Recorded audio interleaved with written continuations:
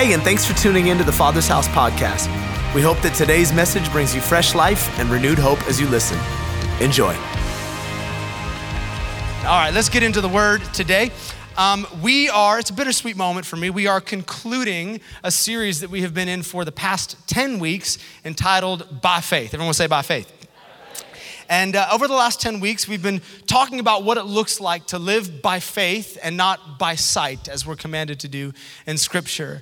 At the beginning of 2022, we sensed the Holy Spirit inviting us to elevate our expectations, to believe for that which we do not see. Instead of being moved by what we look at in our normal day-to-day lives, to be more convinced of what we see when our eyes are closed, when we're praying, when we're believing what God has promised us. And in that process, I have seen the faith level of the Father's house rise over the last 10 weeks. People believing for healings and believing for miracles and seeing breakthrough in ways that we've been contending for years. And I love what God has been doing in our community for the last 10 weeks. If you missed any of those, let me strongly encourage you, go back, check them out on the website, check them out on the podcast. I really do believe that they have the ability to be like seeds in your heart that will grow and mature into great faith. And I love what God has done. But sadly, we have to conclude today. And I suppose that we could go on another 10 weeks, maybe even 10 months, talking about these people in Scripture that we've been studying. As you know, we've been looking at the book of Hebrews chapter 11, and we've looked at people like Abel and Enoch and Noah and Abraham, Sarah and Moses, the people of Israel, and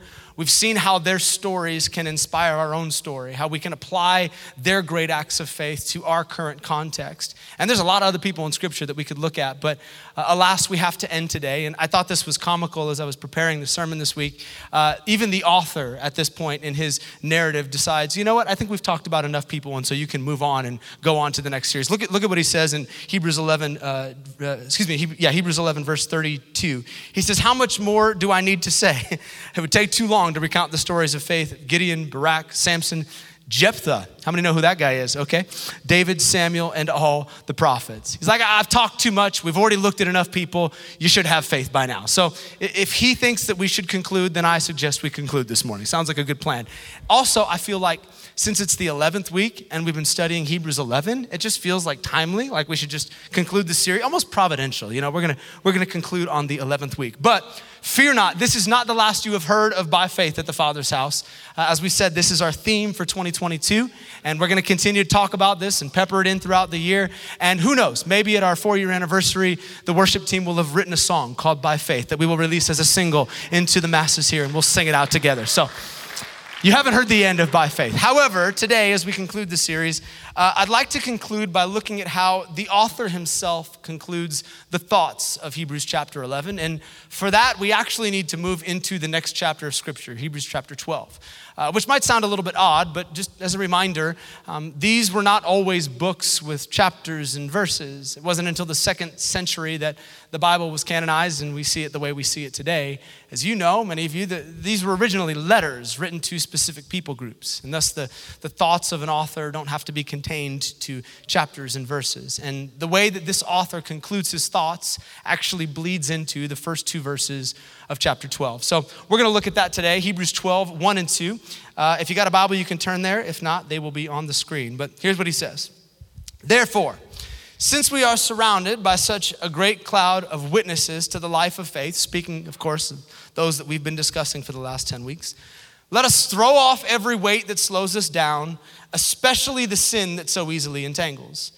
And let us run with perseverance the race marked out for us.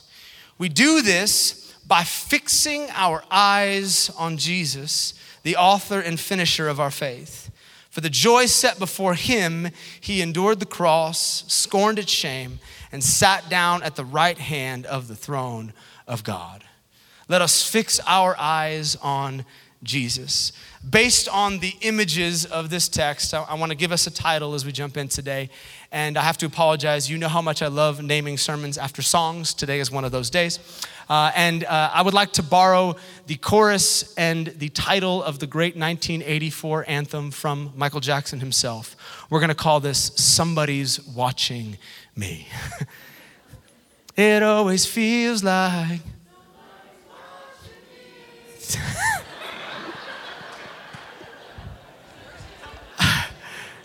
you are no longer allowed to be a part of the worship team. Okay. Somebody's watching me. Come on, turn to someone next to you, tell them somebody's watching me, and then we're gonna pray. All right, let's pray. Father, we thank you today for your word. Thank you that it has the power to transform our lives. And as we go to the ancient text today, I pray that it would not be old stories contained in leather-bound pages, but that it would be alive and active and relevant to our current situations. Lord, I pray that everything we've learned over the last 10 weeks would be catalyzed today as we go to this text, and we would learn what it means to run the race of faith well. We love you, and we thank you for what you've done, and more importantly, what you're gonna do before we leave this place today. In the great name of Jesus, and the church said, amen, amen. I believe, and I feel that I've learned in my studying of the Bible, that all of us approach Scripture with certain lenses.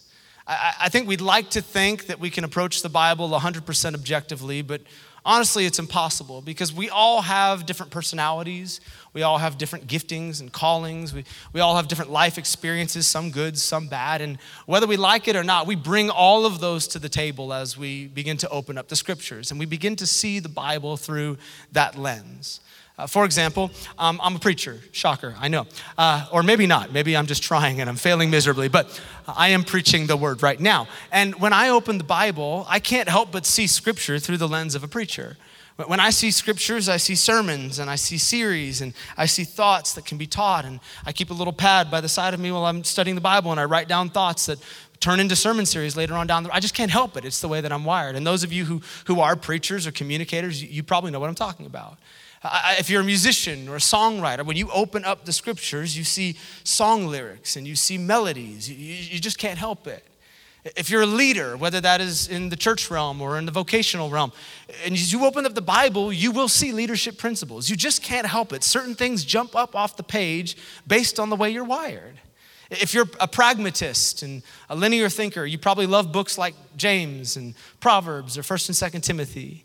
If you are a feeler, or as my wife likes to call it, emotionally intelligent, which is insulting to the rest of us who are not, then you probably like the Psalms. And if you're a little bit drama, you might like Ecclesiastes. If you're thirsty, you probably like Song of Solomon. If you're a pessimist, you might like the book of Job. There are certain scriptures that will resonate with you just simply based on the way that you're wired and your calling and your personality and your life experience. You just can't help it. And if that's true, then today, as we go to this text, if you are a runner in the room, somebody who likes to run, then you'll probably get a lot out of our sermon today. This passage of Scripture is probably right up your alley. In fact, let me just check this morning. How many runners do we have at the Father's house? Okay, see, you can put your hands down, okay? See, here's what's annoying to me. Anytime you ask any other group of people, hey, how many of you are this? If they're like, excited about it, woo! Runners are just arrogant. They're like, yep, that's me. I already know I'm better than you. I don't need to prove it to anybody. I'm a runner. That's right. That's what. They're just so judgy, aren't they? Like, they prance around in their neon short shorts with their AirPods in, probably listening to classical music or some educational podcast. Look at you disdainfully as they run by. I'm just there minding my own business, walking and eating ice cream. Gross, I accidentally licked that. Just judging me with your eyes as you walk by. Man, runners are all like that. No offense. But truth be told, I really would love to be a runner. Like, shut it. I'm jealous of runners. I've tried, okay? Like, when I look at runners, I'm like, yeah, I feel like I could do, there's some real runners in our church. I found out last service, so our friend Isaac, who I just called out a moment ago, he's like the real deal runner, like not a recreational guy. He ran, I called it a super marathon. It's an ultra marathon, super marathon, ultra marathon, which is 100 miles, he shared last service. So he ran, running. He just kept running and running for 100 miles. And I'm like, dude, I get tired driving 100 miles. Like, if I drive from here to San Jose, I'm like, give me a snack, give me a Gatorade. I'm hangry, but that guy can run 100 miles. And I've tried to do the runner thing. Like, I bought the shorts, they're awesome. My wife loves them. I bought the shoes. I got the AirPods, put in the music. I even tried different spaces. I ran around like Lake Merced and I ran up and down the Great Highway. I thought maybe if I'm looking at God's creation, it'll be inspiring. Nope. Mile and a half in, 2 miles in, I'm like, my knees hurt, my feet hurt. This is horrible. You know what's better than running? Walking. Walking is a lot better than with ice cream. Those are the best two things together. So I don't run. And let's just get this out of the way now, because I know how you runners are. You're already strategizing how you're gonna come up to me after the service, and you're gonna tell me about these shoes that will make my knees not hurt, and if I just change my stride, then perhaps I can become a runner. I know how you people are. Just don't, okay? Just go out into the lobby, eat the donuts like a normal person. Don't come tell me that I'm inadequate. Let's just be comfortable with the way that God made us, okay? I'm in good enough shape. I don't need to run. In Jesus' name, hallelujah. But if you are one of those runners in the room today, like I stated, this scripture is right up your alley, because this is all about a race. This is all about running. For the rest of us, we're gonna need to use our imagination a little bit, but realistically, what we're being shown here in Hebrews chapter 12 is that the analogy of a race is very similar to the way we've been called to live the life of faith. After the author tells us here about all these great men and women that came before us, he uses this phrase. He says, therefore, in light of all that I've shared with you, I compel you, I urge you, I implore you to run your race. He begins to use runner's language, and he makes it clear it is a race. It's not a walk. Sorry, Tim. It's not a stroll. There's no ice cream. There is some urgency about this thing. But he also makes it clear it's not a sprint, meaning you're gonna need to pace yourself, because this thing is a journey. Faith is a journey. The life of faith is that. It is a lifelong journey. I know a lot of believers that start out really strong and they peter off because they just got all hopped up on zeal. So he says, you need to pace yourself. There's some endurance needed to finish this race. And then to ensure that we have what we need to finish, he begins to unpack for us where we can source endurance from. And to him, it's found in these three incredibly important words that you'll find often in Scripture. He says this: we need to fix our eyes. Will you say that with me? Fix our eyes. That is an incredibly important phrase in Scripture. In the English, it would be easy to assume that that is a singular thought, to look at something. But in the Greek, this word actually has a dual meaning. In the Greek, it's the word aphoreo, and it means to turn the eyes away from other things so that you can fix them on something else. To turn away from something so that you can focus your direction on something else. His urging is actually a two-part process. He's saying, hey, if you're gonna run your race, you need to fix your eyes on Jesus. But in order to do that, it's gonna require that you first turn away from some other things so that you can focus your attention on Jesus. And here's why this is so important for every one of us today, is if we're running the race of faith, here's why you need to know this. This truth will prove out in your life whether you like it or not. You will run in the direction of your gaze. Your pace, your stride, it's gonna follow where your eyes are at. You will run where I wouldn't suggest trying this right now. You can try it this afternoon. Try running in a direction that you're not looking.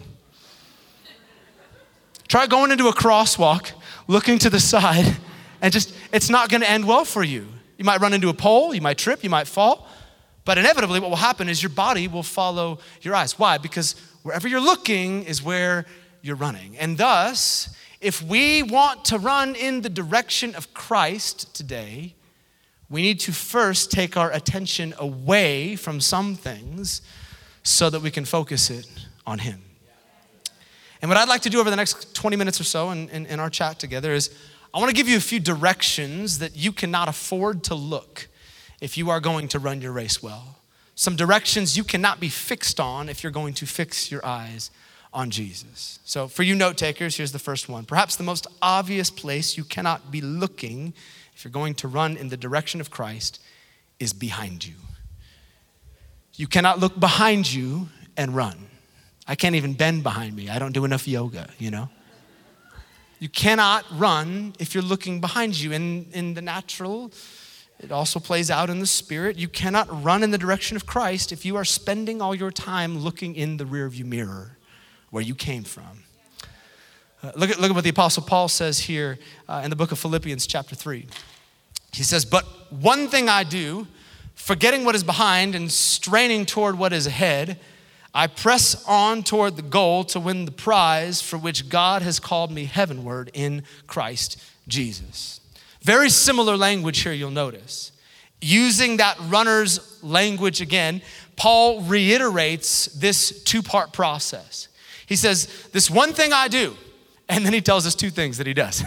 This one thing that I do, I forget what's behind me so that I can press on towards the goal, towards the prize, towards the finish line, towards that place that Christ is calling me. In order for me to get there, I need to forget that which is behind me, my past. And Paul had a lot of stuff to forget from his past. Maybe you've got a lot of stuff you need to forget from your past. Let me tell you this, I think one of the main reasons that believers stay stunted in their growth, that they don't make any progress in their race, is because they have not learned how to forget that which is behind them. Let me say it like this, they can't see past their past. They're so busy focusing on what's behind that they don't even see where God's calling them to run. To use the analogy from our sermon a couple of weeks ago, they're so focused on the Egyptians chasing them down that they don't see the Red Sea that's opened up before them. And their past, that which is behind them, becomes like an anchor that keeps them bolted to the ground and they can make no progress moving forward. To quote another story, for those that might be familiar, it's like Lot's wife when they were leaving Sodom and Gomorrah. What happened? She turned and she gazed in the place that God was calling her out of, and she got stuck looking that direction and never got to move into what God had for her future. And there's a lot of believers that are just stuck looking behind them. I've mentioned this before, but before we planted this church, my wife and I oversaw a ministry at the church we came from called Life Change. And the Life Change retreats, events, they were a 2-day event where we would take people through some stuff that might have taken place in their past, hurts, hangups, habits from the past. We talk about things like forgiveness and family wounds and addictions and sexuality and all kinds of stuff that might be holding them back. And the goal of the retreat was not to just talk about those things, but to release them to Jesus so that they could walk in freedom for the future. And by the end of the retreat, fill them up with the Holy Ghost and send them on their way. It was great. But I'll never forget many of the conversations we would have during these retreats with people who found themselves stuck staring into the past, just looking at that which was behind them. I met a woman who was in her 60s, and she explained that back in her teenage years, she was very sexually promiscuous, and her sexual activity resulted in a sexually transmitted disease that she had for her entire life. And every time she thought about that disease, it was like a reminder of who she used to be. For decades, it was this cloak of shame that she wore. And it made its way into her marriage. It made its way into her relationship with Jesus. And it was like she could not move from who she used to be because she was just stuck looking in the past.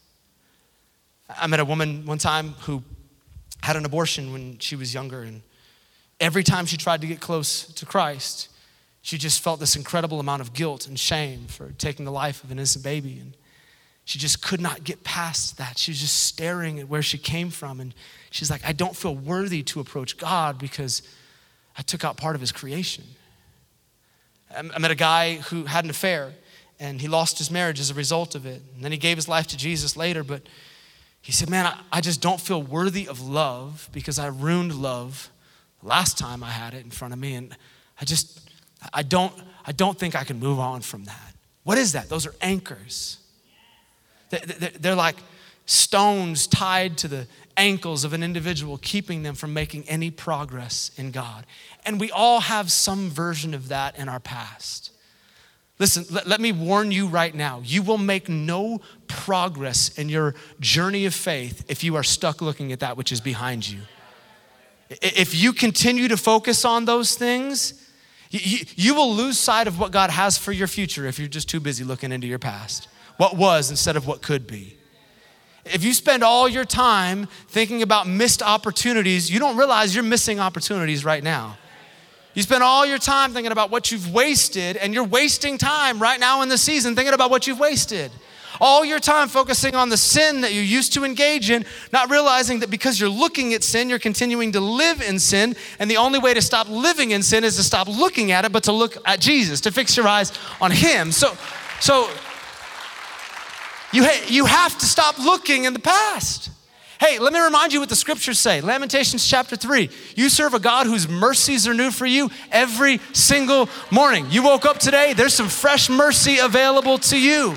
2 Corinthians 5:17, if anybody is in Christ, they are a new creation. Behold, old things have passed away. All things have become new again. You're not who you used to be. You are who God has called you to be. And it's time to start moving forward. Stop looking back. Stop looking behind you. Fix your eyes. Fix your eyes. Second direction, you can't afford to look. Perhaps equally as hindering to that which is behind you is those that are beside you. Beside. And we talk a lot about that here at the Father's house, and it's important to reiterate, you need some people to run your race with. You need some people of faith to come around you that are running in the same direction, that share your convictions. You need a group of folks that will come alongside and say, hey, I'm gonna sharpen you like iron sharpens iron. We're gonna run this race together. I'm not gonna let you fall alone. You get down into a ditch, I'm gonna crawl down in there with you. I'm gonna pick you up, and we're gonna walk together. One of our values here at the Father's house, become family. Lives flourish in the context of community, and we refuse to let anybody live life alone. We make it super easy for that to happen here. In fact, that's why last weekend I encouraged you as we stopped doing the sign-ins, the check-ins in our lobby as you came into service. I said, hey, if you can stop coming to church, if you stop reading your Bible and stop caring about God and nobody would know about it, that's a problem. Someone needs to know your name. Someone needs to know your story. Someone needs to know your face. You've got to get connected. So join a group or join team or do whatever you got to do so that someone knows you, so that you're known and you know somebody else. That's so important. But this beside is not that. We're not necessarily talking about the people that are beside you. We're talking about what you're focusing on beside you. Remember, this is all about fixing your eyes. And some of us can't fix our eyes on Jesus because we're too busy fixing our eyes on somebody else's race. We're too busy focusing on somebody else's progress. Let me say it like this. We're too busy comparing. It's been aptly stated that comparison kills, and it does. And you got a lot of opportunities to compare these days. There's a whole lot of people telling you all about their great lives all over social media. You got plenty of ways to compare. But comparison is the great enemy of confidence. There is nothing like comparison that will devalue and diminish what God has done in your life, what he is doing in your life, what he will do in your life, simply by looking at somebody else's highlight reel of theirs. Comparison is evil. And here's why comparison will mess you up. Because it doesn't take long for you to realize that there's a lot of other people that are running faster than you, further than you, freer than you, better looking than you. No offense. Often they're younger than you, less experienced than you. It doesn't take long to look to the left or the right and realize, gosh, maybe my pace is insufficient. I feel like I'm running behind in my race. And you can pretend like you don't notice. You can double tap on social media. Oh, I love that. You're succeeding again. You can be cordial when you see him in person, like, oh, I'm just so happy for you.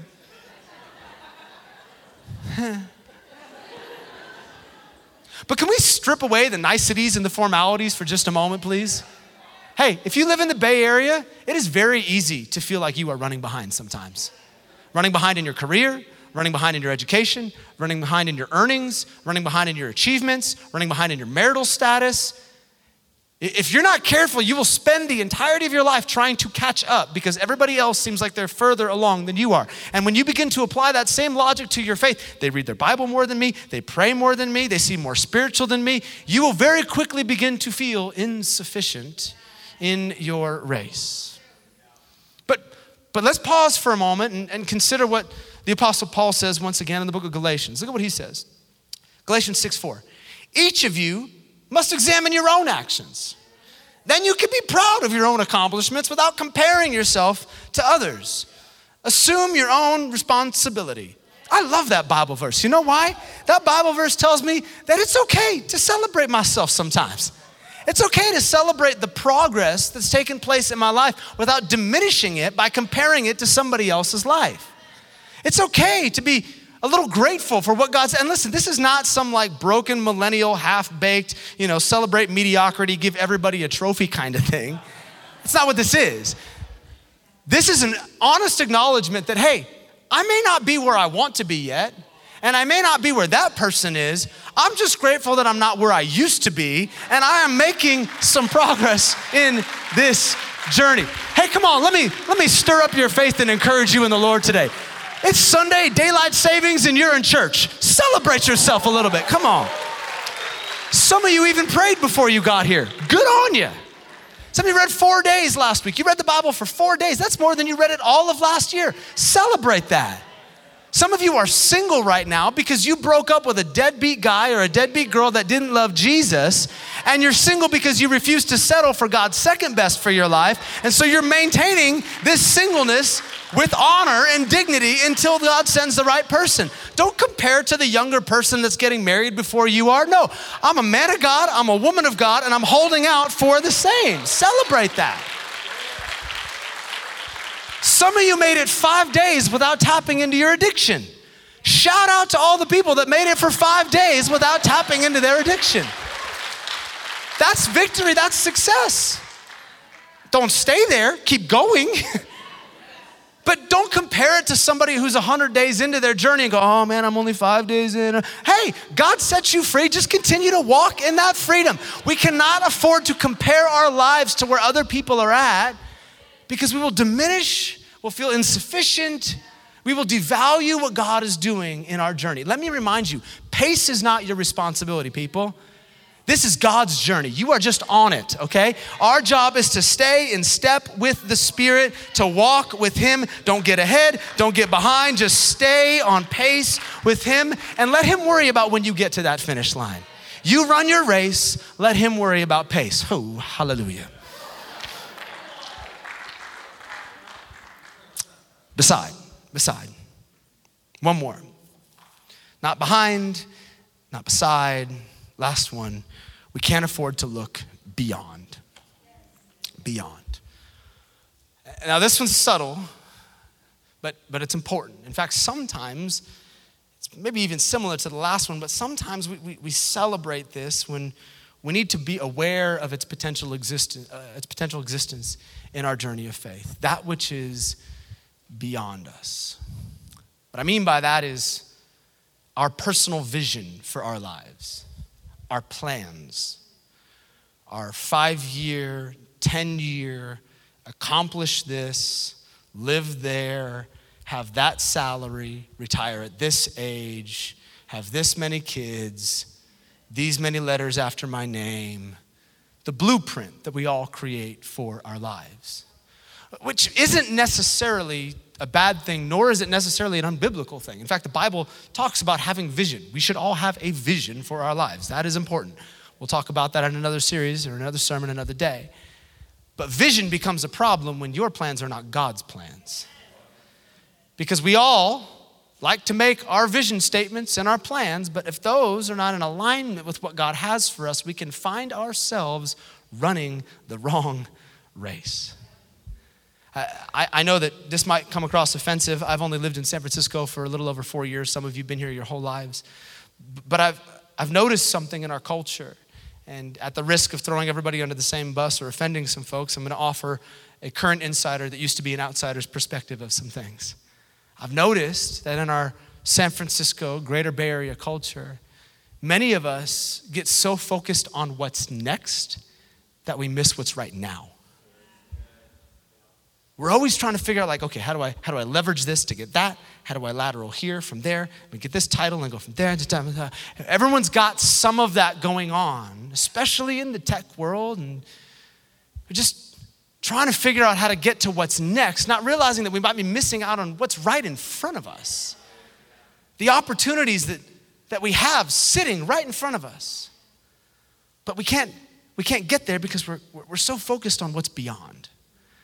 So for just a moment, could we set aside our visions and our plans and our ideas and our blueprints and just let the weight of what the wisest man who ever lived had to say kind of settle on your spirit this morning? Because here's what Solomon said in Proverbs chapter 16, verse 9.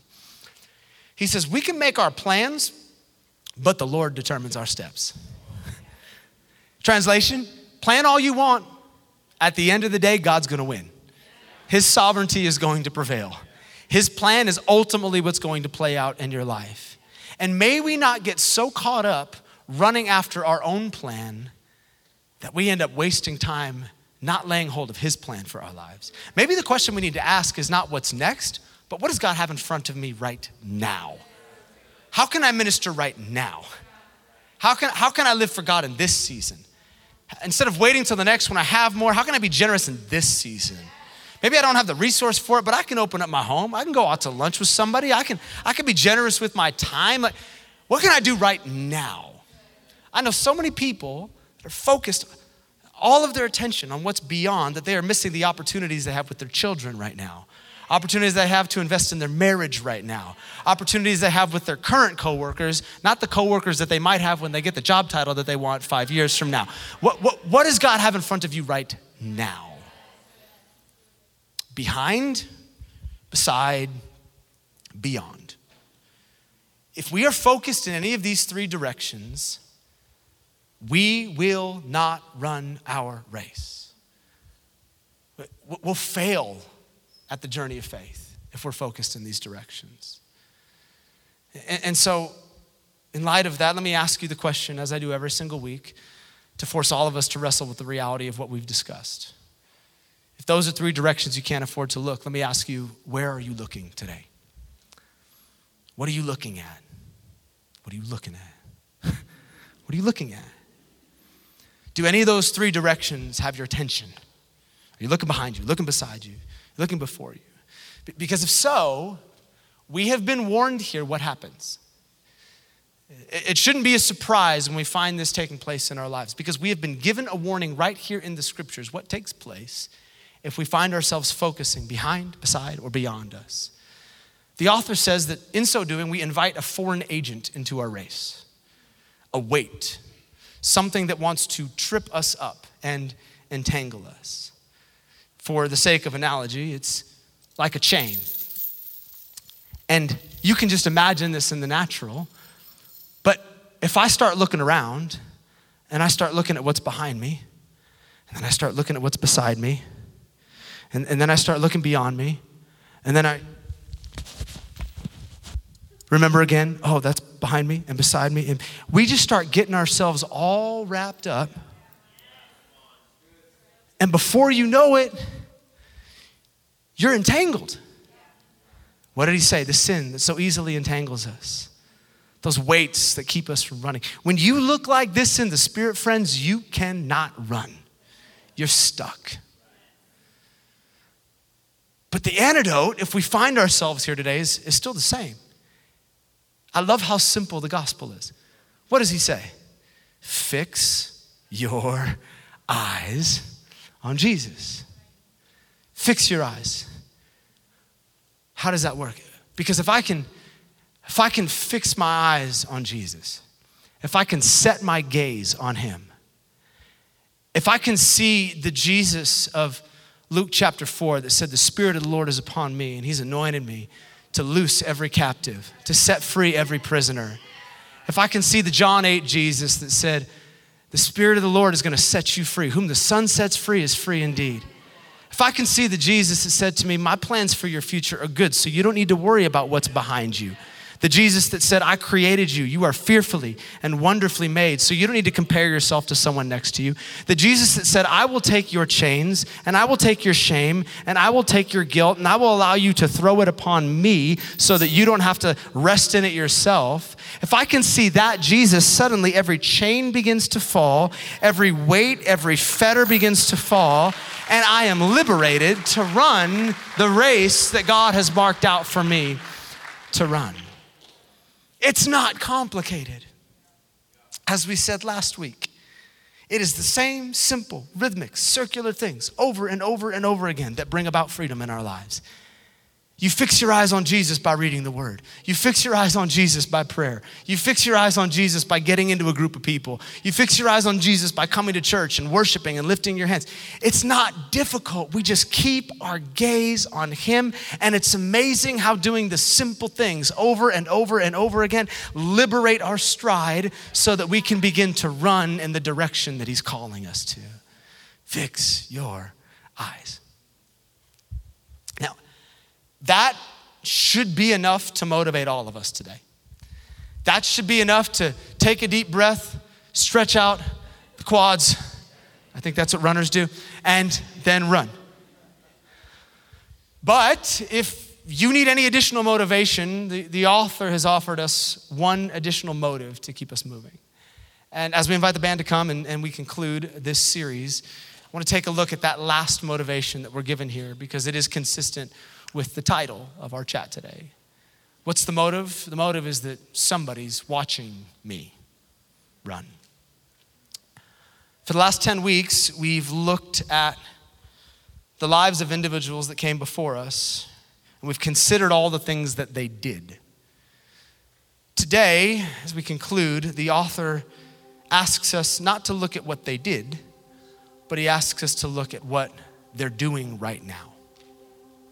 And according to him, they're watching. They're watching. What did he say in Hebrews chapter 12, verse 1? Therefore, since we are surrounded by such a great cloud of witnesses to the life of faith, let us run. Get this picture. It's such a powerful picture. As you sit in this room today, as you run your race of faith, there's some people watching. Abel is watching. Enoch, watching. Noah, watching. Abraham, Sarah, Moses, David, Jephthah, watching. Along with a few billion other people that have already finished their race well, they're watching you. Not in a runner's judgmental way, but to encourage you and to spur you on. A cloud of witnesses, the Bible calls it. It's like a packed Greco-Roman Colosseum with thousands of people, and you're the only one on the track, and they're screaming from the stands, come on, keep running, don't quit, don't tap out. I know you're tired. I know it feels like that last lap got the best of you. Just keep running your race. They're hoping that with every shout and every clap and every ounce of encouragement that you'll find the strength to take another stride and that you won't give up early on this thing called faith. I remember a few years ago, I was looking at Instagram. Don't do that anymore at all. And why'd you laugh, Guilherme? A pastor friend of mine from the South Bay, he's got a rather large church. He apparently had rallied together a few hundred people from his congregation to run a 10K. Fear not, I will never ask you to do that, okay? Like, this is my church.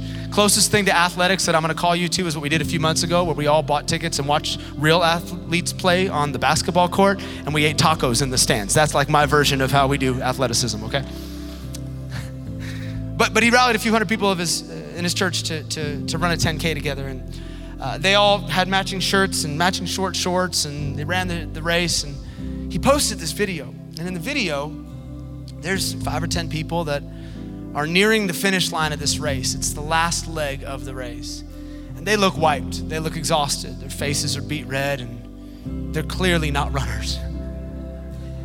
But as the camera pans, you see this sea of hundreds of people all wearing the same shirt, all wearing the same shorts. And they're standing along the last leg of the race, near the finish line, having already finished their race. And they're cheering on those last 10 people as they make their way to the finish line. Come on, you can do it. Giving them high fives along the way, calling out their names. And I'll never forget the caption. The caption read like this: everybody finished, we win. That's Hebrews 12. Everybody finished, we win. You know how you win in the journey of faith? You know how you win your race? You finish. You don't quit early. You don't tap out because of offense or getting weary and doing good. You pick yourself up, you dust yourself off, and you keep running until you cross that finish line and you see Jesus face to face. And he says, well done, good and faithful servant. I know you got beat up along the way. I know you're bruised a little bit. I know you got some scars that tell a story, but you made it. Man, I want every person sitting in this room today to finish. You know how you do that? Remember, you got a cloud of witnesses cheering you on. There's some people calling out your name, saying, come on, you can run your race. And you know who's standing at the front of that cloud of witnesses? Jesus. Who's Jesus?